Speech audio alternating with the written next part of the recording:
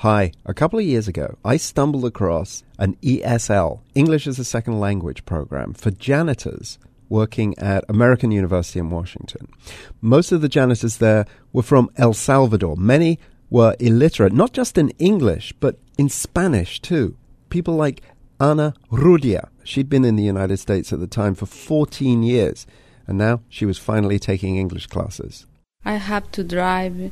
I have to know about the sign in the street. I need to know about the address, and we practice a lot about it. That's helped a lot here in communication with the student too.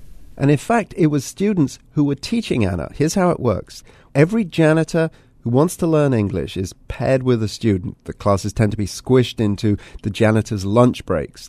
And this was all organized by the students. They had to negotiate with the university administration and with the company that the university contracts with for janitor services.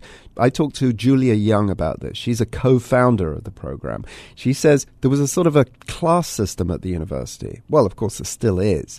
But the ESL classes, they've fundamentally changed the relationship between the students and the janitors. Well, at first, we didn't have a personal connection, whereas now we see them in the hall and they give us hugs and kisses, and they're very close to us. They tell us things like, last year, many of them were able to get their citizenship through our program.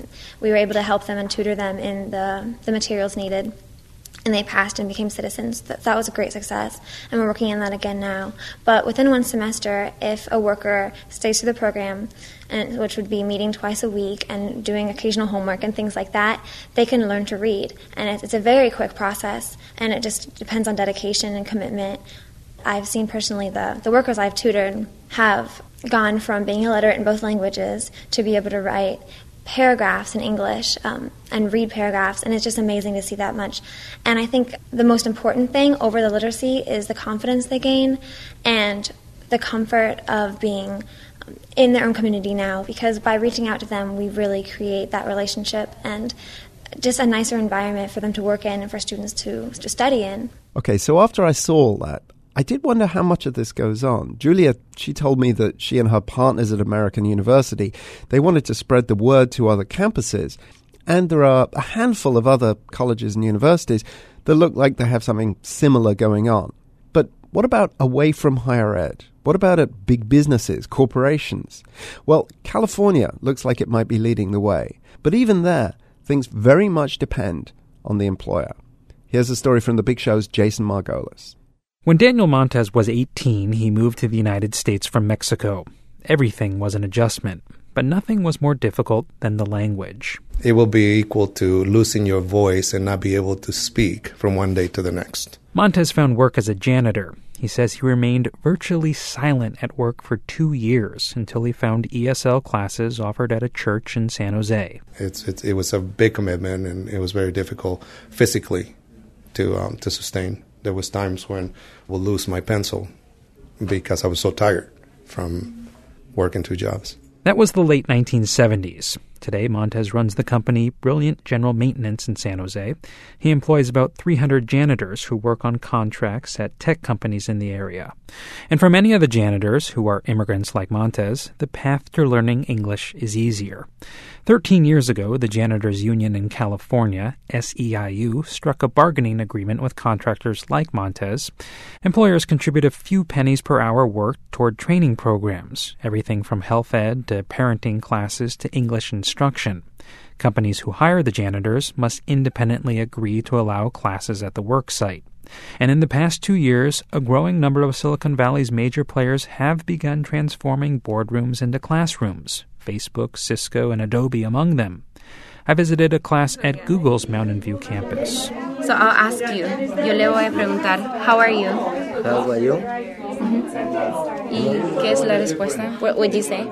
The classroom has a teacher, and student janitors also pair up with volunteer tutors, Google employees. There are classes at night and in the morning, starting early, an hour before either the student or tutor starts work.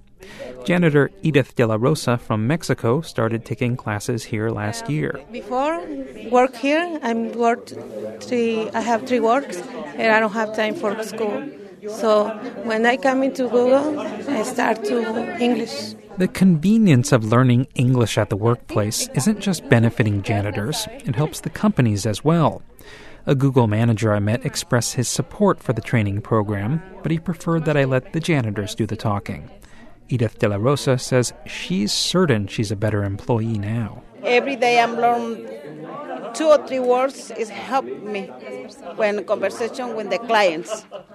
For example, excuse me, you know who is fixing the toilet or the lights or something? Oh no, and I say, the water is come to the floor. Oh yeah, I do it. Let me take something for the cleaner up. Even that basic conversation would have been impossible last year. But again, companies like Google are not obligated to open their rooms to the janitors, and many California companies are refusing.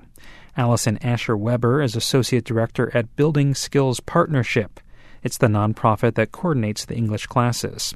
She says many companies just aren't interested in speaking with her. When anyone hears about it, when foundations hear about it, the government, it's held up as a win-win partnership. It's labor, it's the community, it's the biggest corporations in the world partnering for the janitors. It's surprisingly hard to sell because it's a subcontracted workforce. Often the corporations that employ them indirectly don't even want to hear or talk about it. It's not their bottom line. It's not what they do. They're just about numbers on a finance sheet. As long as the rooms are clean, it's all about cutting costs. Weber mentions Intel and Chevron as 2 firms that haven't allowed the program. I sent multiple emails and placed phone calls to both Intel and Chevron to ask about the English learning program. Neither responded. Weber calls this attitude short-sighted. There's plenty of talk about how Silicon Valley is splitting into 2 classes, rich and poor. She says the area needs more mid-level managers. How are we going to get people to check the water system at the sewage treatment center? How are we going to get people to become firemen, be metal workers and machinists? She says English helps immigrants to step into those positions. But learning English in California is becoming increasingly difficult. In recent years, adult education programs statewide have been slashed by some 60%. 5 years ago, the San Jose School District enrolled 10,000 adult education students. Today, there are less than 2,500 adult learners. And with these severe cutbacks, that makes the option to study English at work all the more critical. For The World, I'm Jason Margolis, San Jose. There's more on that story at theworld.org/language. Otherwise, see you on Facebook at the World in Words page or on Twitter. I tweet as Patricox. That's Patricox. See ya.